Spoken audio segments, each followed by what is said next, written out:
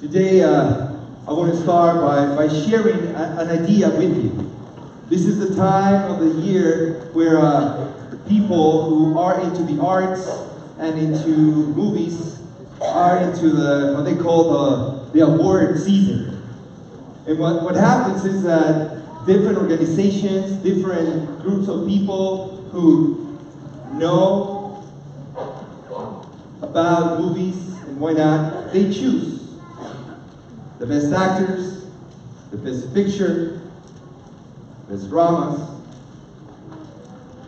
And what happens is that if you've ever seen these award ceremonies, these shows, there's a couple of people who come to the front and they say, and now,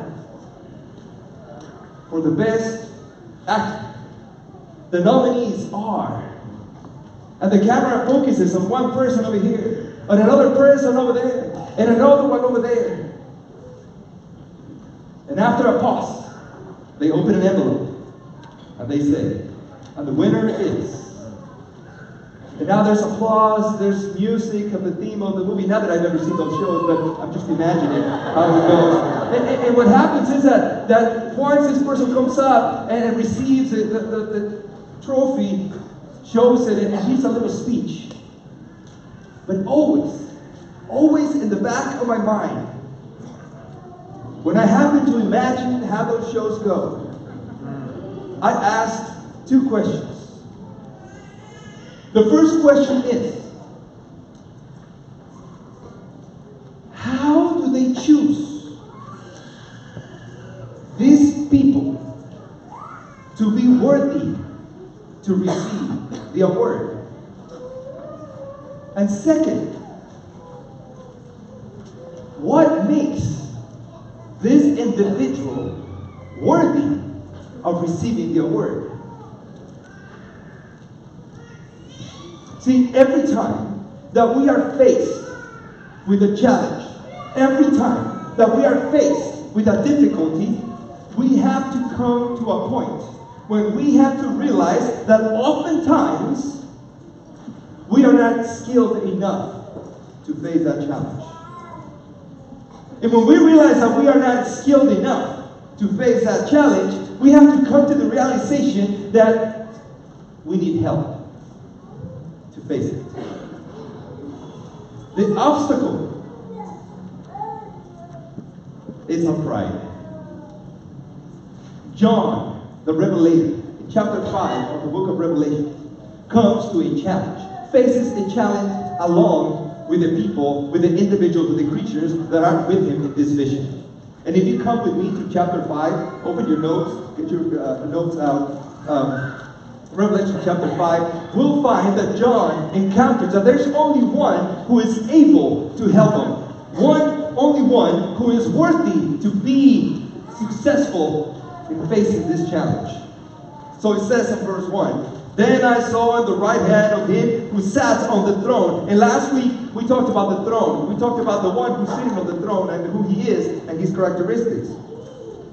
A scroll, or according to the King James says a book, with writing on both sides and sealed with 7 seals. In the first century, there were two kinds of books, per se. One was known as the Codex. And the Codex was an accumulation of sheets that were sewn together. But the thing about this is that the text says that this book, this scroll, was written on both sides. So that means there's only 2 sides to this book. So that leads us to believe that the kind of material that is presented in this verse is a scroll, because a scroll has only 2 sides. So a better translation for this text is that what John sees is that there is a scroll. There is a scroll that is written on both sides, and it has 7 seals. Now, when he talks about seals, there's 2 things that come to mind. And the first thing is that there are limitations. And that these limitations set the parameters of who can open it and who can't. See, even today, when we receive a letter, there are certain letters that have seals. Special documents that only an individual to whom the document is addressed to can open them. Today we call them legal documents. And oftentimes when you receive that document, you have to sign. There is a signature that is required for that document to be open. But in those days, there was a common wax seal that was placed on the document that was only addressed to one individual. And only that individual was able to open it. So the seal, it's calling out for limitations, that not anyone can open it. But only one person can. The second thing about the seals that comes to mind is that when we talk about seals, is that there is an authority that comes behind it. See, in those days, when a king had a proclamation, the document was stamped with the sign, with the seal, with the signature or the ring of the king. So there was authority behind that document.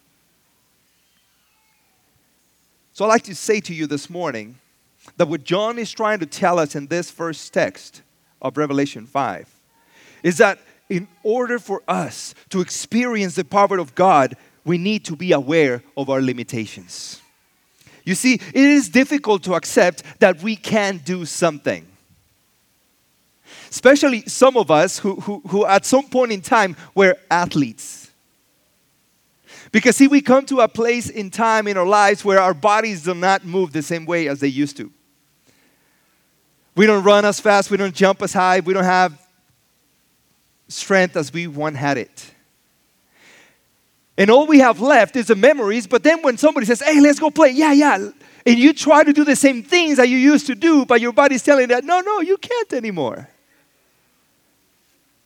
But it's difficult to accept that I can no longer do the things that I used to do.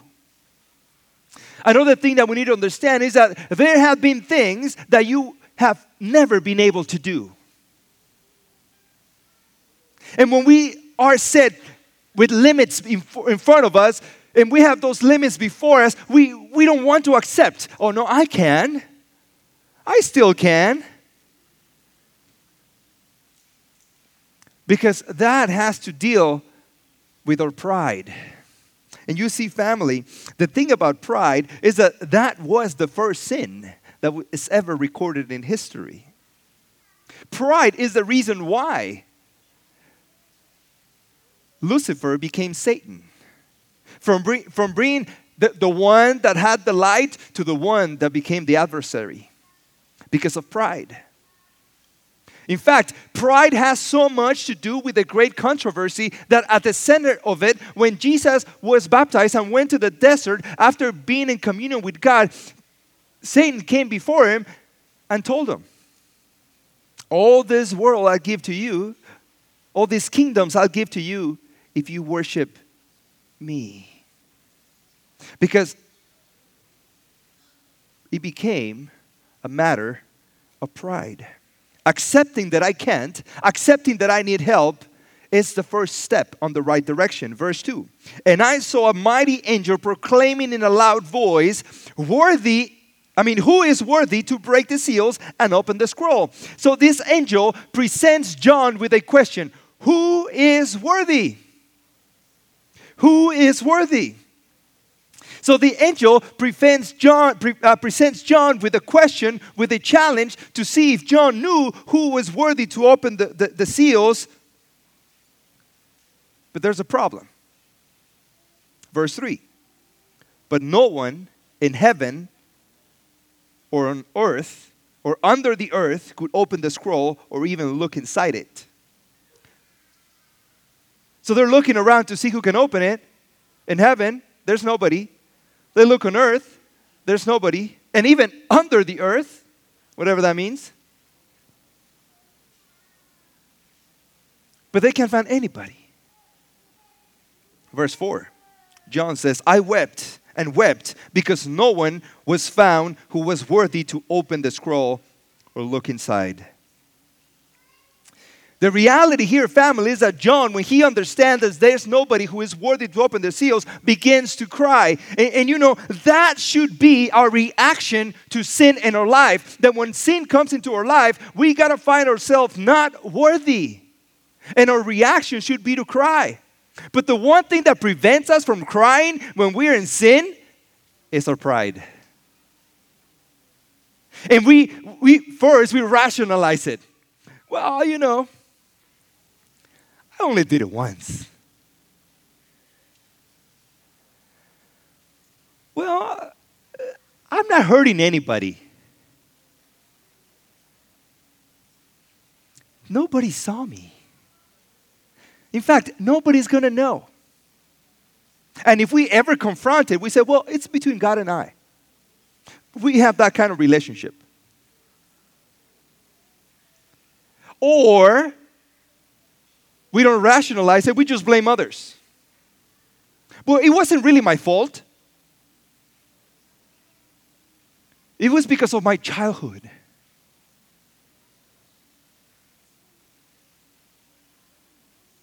But John is showing us here that when we face the challenge of sin in our lives, tears should run down our cheeks.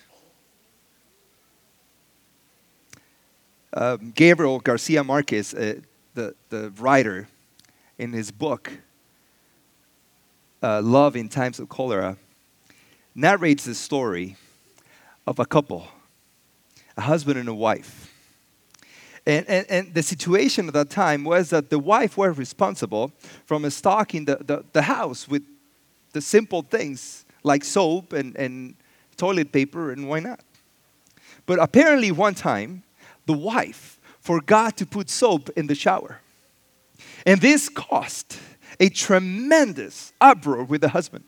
In fact, he exaggerated the situation and he said, it's been weeks that I haven't been able to take a shower with soap. Right away, the wife denied it. That is not true, even though she had forgotten to put soap in the shower. According to the book, it says that for seven months, they didn't talk to each other and lived in separate rooms. Soap. The author writes, even when they were old and placid, they were very careful about bringing the topic up. For the barely healed wounds could begin to bleed again as if they had been inflicted only yesterday. And we can ask, can soap ruin a marriage? The issue was not the soap. The issue was pride. Because neither of them both could say, I'm sorry. The issue with pride is that the only force that can get rid of it is love. And that leads us to our second principle in this passage, that Jesus is worthy because of his selfless love for humanity. Jesus is worthy because of his selfless love for humanity. Verse 5 says, then one of the elders said to me, do not weep. Remember, John is crying, right? The challenge of sin is there. Of the seals, nobody can open them. And he's crying. And now he says, this elder to John, do not weep. See, the Lion of the tribe of Judah, the Root of David, has triumphed. He's able to open the scroll and his 7 seals. Now, something interesting about this, because John is before this imagery. And the language that is used here, first, it's a lion of the tribe of Judah. And second, the root of David. It implies that this individual who is able to open the scrolls, it's royalty. It's not just anyone, it's royalty. And when we go back in the Old Testament, and let me tell you something, for those of you who like to study Revelation, you cannot understand the book of Revelation unless you understand the Old Testament. And what happens here is that John is taken on a trip of Israel. See, Israel, God calls it in the Old Testament, my first son. And what happens is that it's a reference to what happened in the Garden of Eden. That Adam, being the first created human, fell. He dropped the ball. And when he dropped the ball, Satan became the prince of this earth. But when Jesus came to die on the cross, he picked up the ball because he was the root of David. In fact, you remember the story of Christmas. It just happened a month ago, right?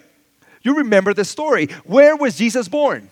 In the city of David. Because his father Joseph, his earthly father Joseph, was from the family of David. At the census that what everybody had to take part of, he had to go to the city of his family. And the city of Joseph's family was Bethlehem. And that was the city of David. So, looking back in the Old Testament, it's pointing to this person who is individual, who is worthy to open the scrolls. It had to be from the royal family of David. And David belonged to the tribe of Judah. Now, first thing that we talked about is that in order to open the seals, it required authority. And Jesus, coming from the family of David, from royalty, had the authority to open them. Verse 6. Then I saw a lamb. Wait a minute. First he sees a lion, and now he sees a lamb. Now, one of the things that happened, one of the instruments in literature that John uses is that he sees one thing and hears another. And even though they might be different, they mean the same thing. And we see that all through Revelation. But notice, then I saw a lamb looking as if he had been slain. So first, it's a royal lion, right? The lion of the tribe of Judah, kingly lion. But now it's a lamb that has been killed. Standing at the center of the throne, encircled by the four living creatures and the elders. The lamb has 7 horns. Now, horns in apocalyptic interpretation, horns mean strength. You remember those who study the book of Daniel, that the goat and the ram have horns. One horn is prominent, but horns mean strength. So this lamb has 7 horns and 7 eyes, and we don't have to go too far to know what these eyes mean, because it says right there, which are the 7 spirits of God. Now, what's interesting about this is that it uses the number 7 3 times. And if you remember from last week, every time that we see the number 7 in Revelation, it means one thing: the number 4 and the number 3 put together. Number 4 has to do with the earth, and number 3 has to do with the divinity. So when number 4 and number 3 are put together, that means that is the work of the divinity in humanity. No one represents the number 7 better than Jesus. Because being divine royalty became human. Are you with me? Verse 7, he went and took the scroll from the right hand of him who sat on the throne. So now what this lamb is doing, what this representation of Jesus is doing, is that he is sitting on the throne, he's in the middle of the throne, and he goes and takes the scroll. For 2 reasons. He has the authority, and he has been sacrificed. Humility, being king, decided to become human and gave his life. So Jesus is representing 2 things: humility and love. Lamb looking, it says, as if it had been slain. It's pointing to the cross. Now, How do we know that this is what he's talking about? In Acts chapter 2, it reads, God raised Jesus from the dead, and we are all witness of this. Now he is exalted to the place of highest honor in heaven at God's right hand. And the Father, as he had promised, gave him the Holy Spirit to pour out upon us, just as you see and hear today. Where is Jesus? In the highest place. Now, the question now is when, at what point in history this opening of the scrolls take place? And what does that represent? We understand that Jesus died on the cross. We understand that that event took place. But this opening, this ceremony of opening the scrolls, when does that take place? And what does it mean? See, the first thing that we have, the first clue that is given to us is that when this event happened, the seven spirits of God, or the Spirit of God in seven, is present. There were two ceremonies in ancient Israel when the people all together and the sanctuary came into place. Only two. The first one was the Day of Atonement. The Day of Atonement was the cleansing of the temple. And that was the cleansing of the sins of the people, of the whole nation, for the whole year.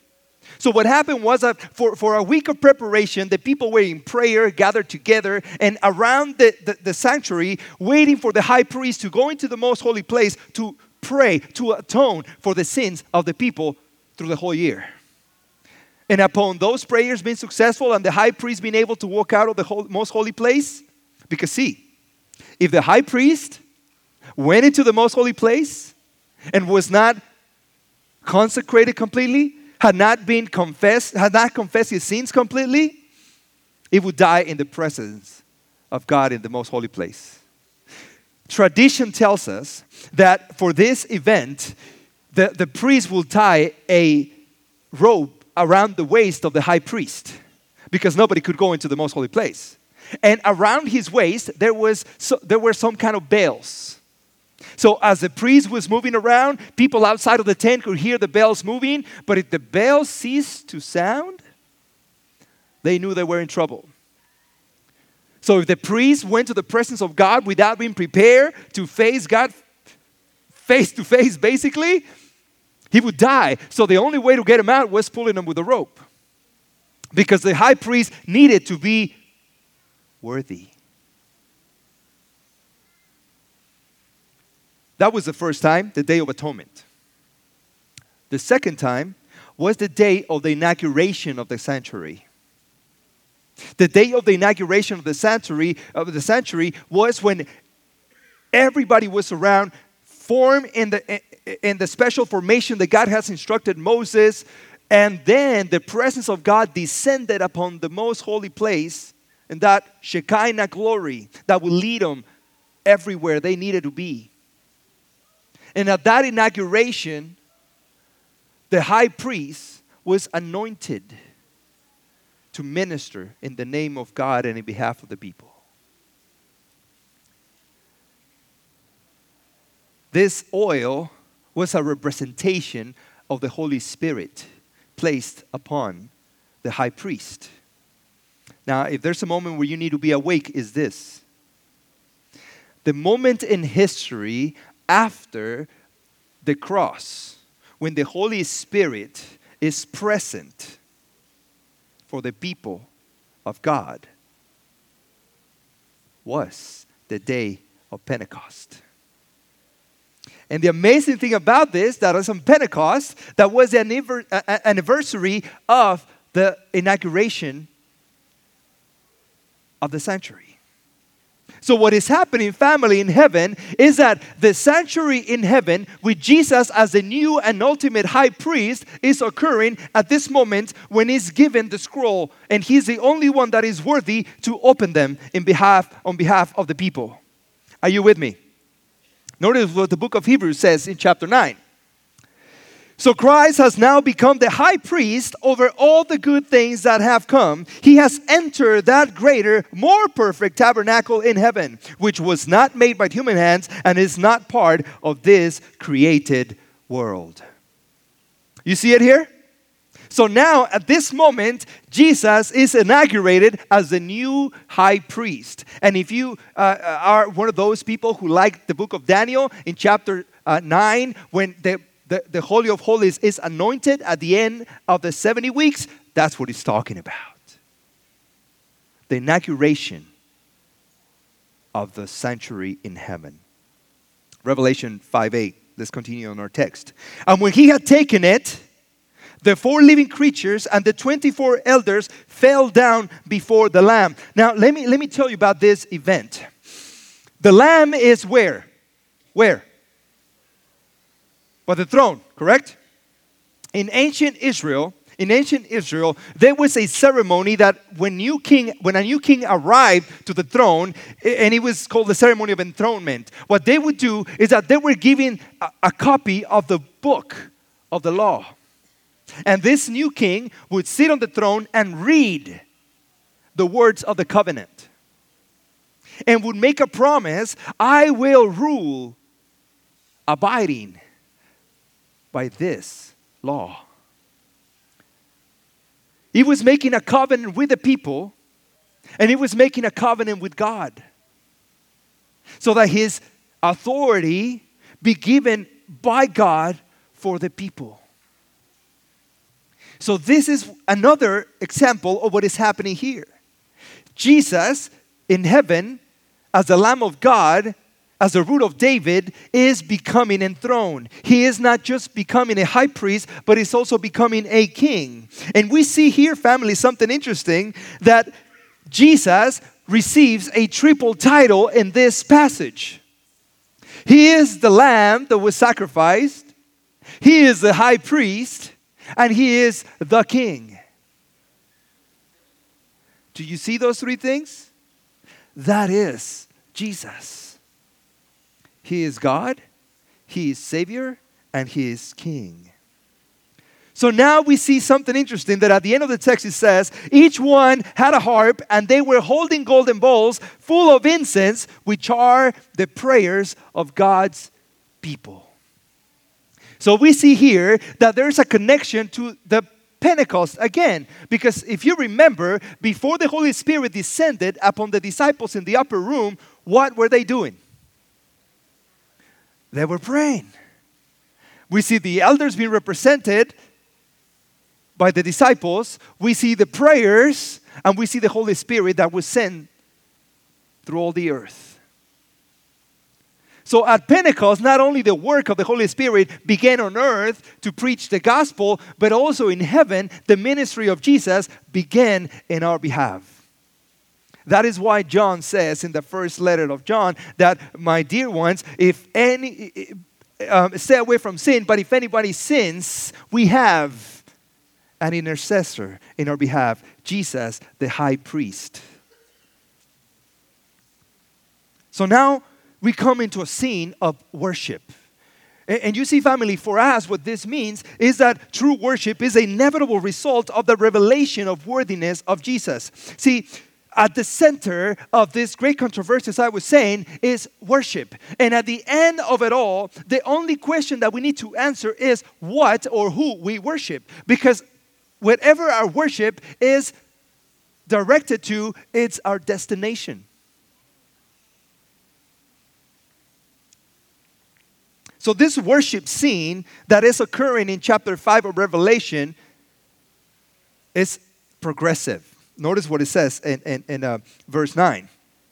And they, referring to the elders and the 4 creatures, sang a new song, saying, you are worthy to take the scroll and to open its seals, because you were slain, and with your blood you purchased for God persons from every tribe and language and people and nation. It is amazing that it doesn't say, by your blood you purchase buildings.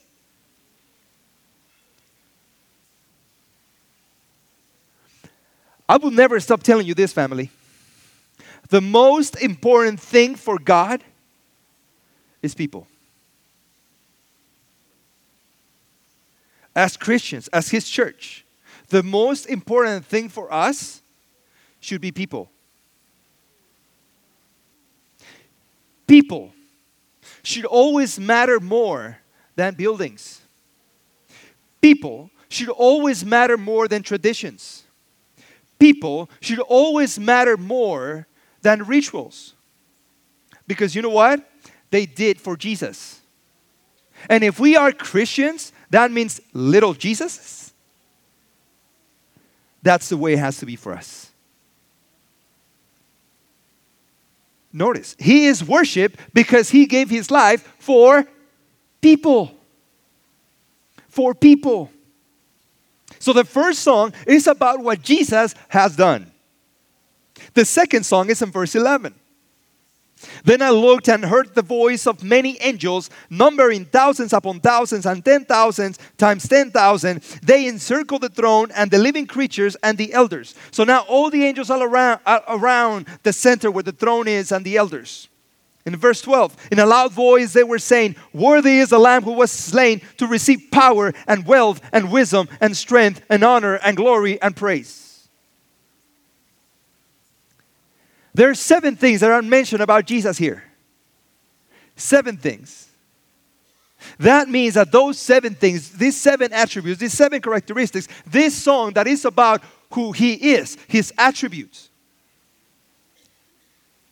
have to do with His connection with humanity. And there's a third song. And the third song is in verse 13. And this song is sung by every creature in heaven and on earth and under the earth and on the sea and all that is in them, saying, "To Him who sits on the throne and to the Lamb be praise and honor and glory and power forever and ever." And this song is not about what He has done. It's not about who He is, but it is about the extension of His dominion and power. We're going to do a little exercise here so you can understand how these songs relate to this experience of worship. So we're going to divide the church. This group here is going to be the elders. You're going to be the elders. What are you going to be? Elders. This group over here, you're going to be the 4 creatures. What are you going to be? 4 creatures. That sounded so harmonious. That's cool. Now, you here in the middle are going to be the angels. What are you going to be? Angels. Okay. So this is what we're going to do. On the screen. On the screen. We have what the elders and the creatures are going to say. Okay, you see it? So when I point to you here, you're going to read, "Because you were slain and with your blood you purchased for God persons from every tribe, language, and people and nation." You got that? Then when I point to the middle, angels, you're going to read, "Worthy is the Lamb who was slain," and so forth and so on. And then when I point at everyone, all of us are going to repeat, "To Him who sits on the throne and to the Lamb be praise forever and ever." Are you with me? Okay, let's see if we got it. Let's start with the elders and the creatures.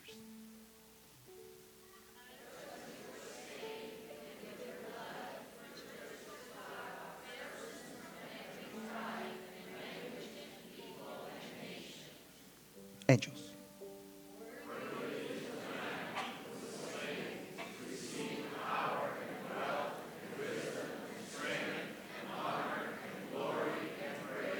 Everyone.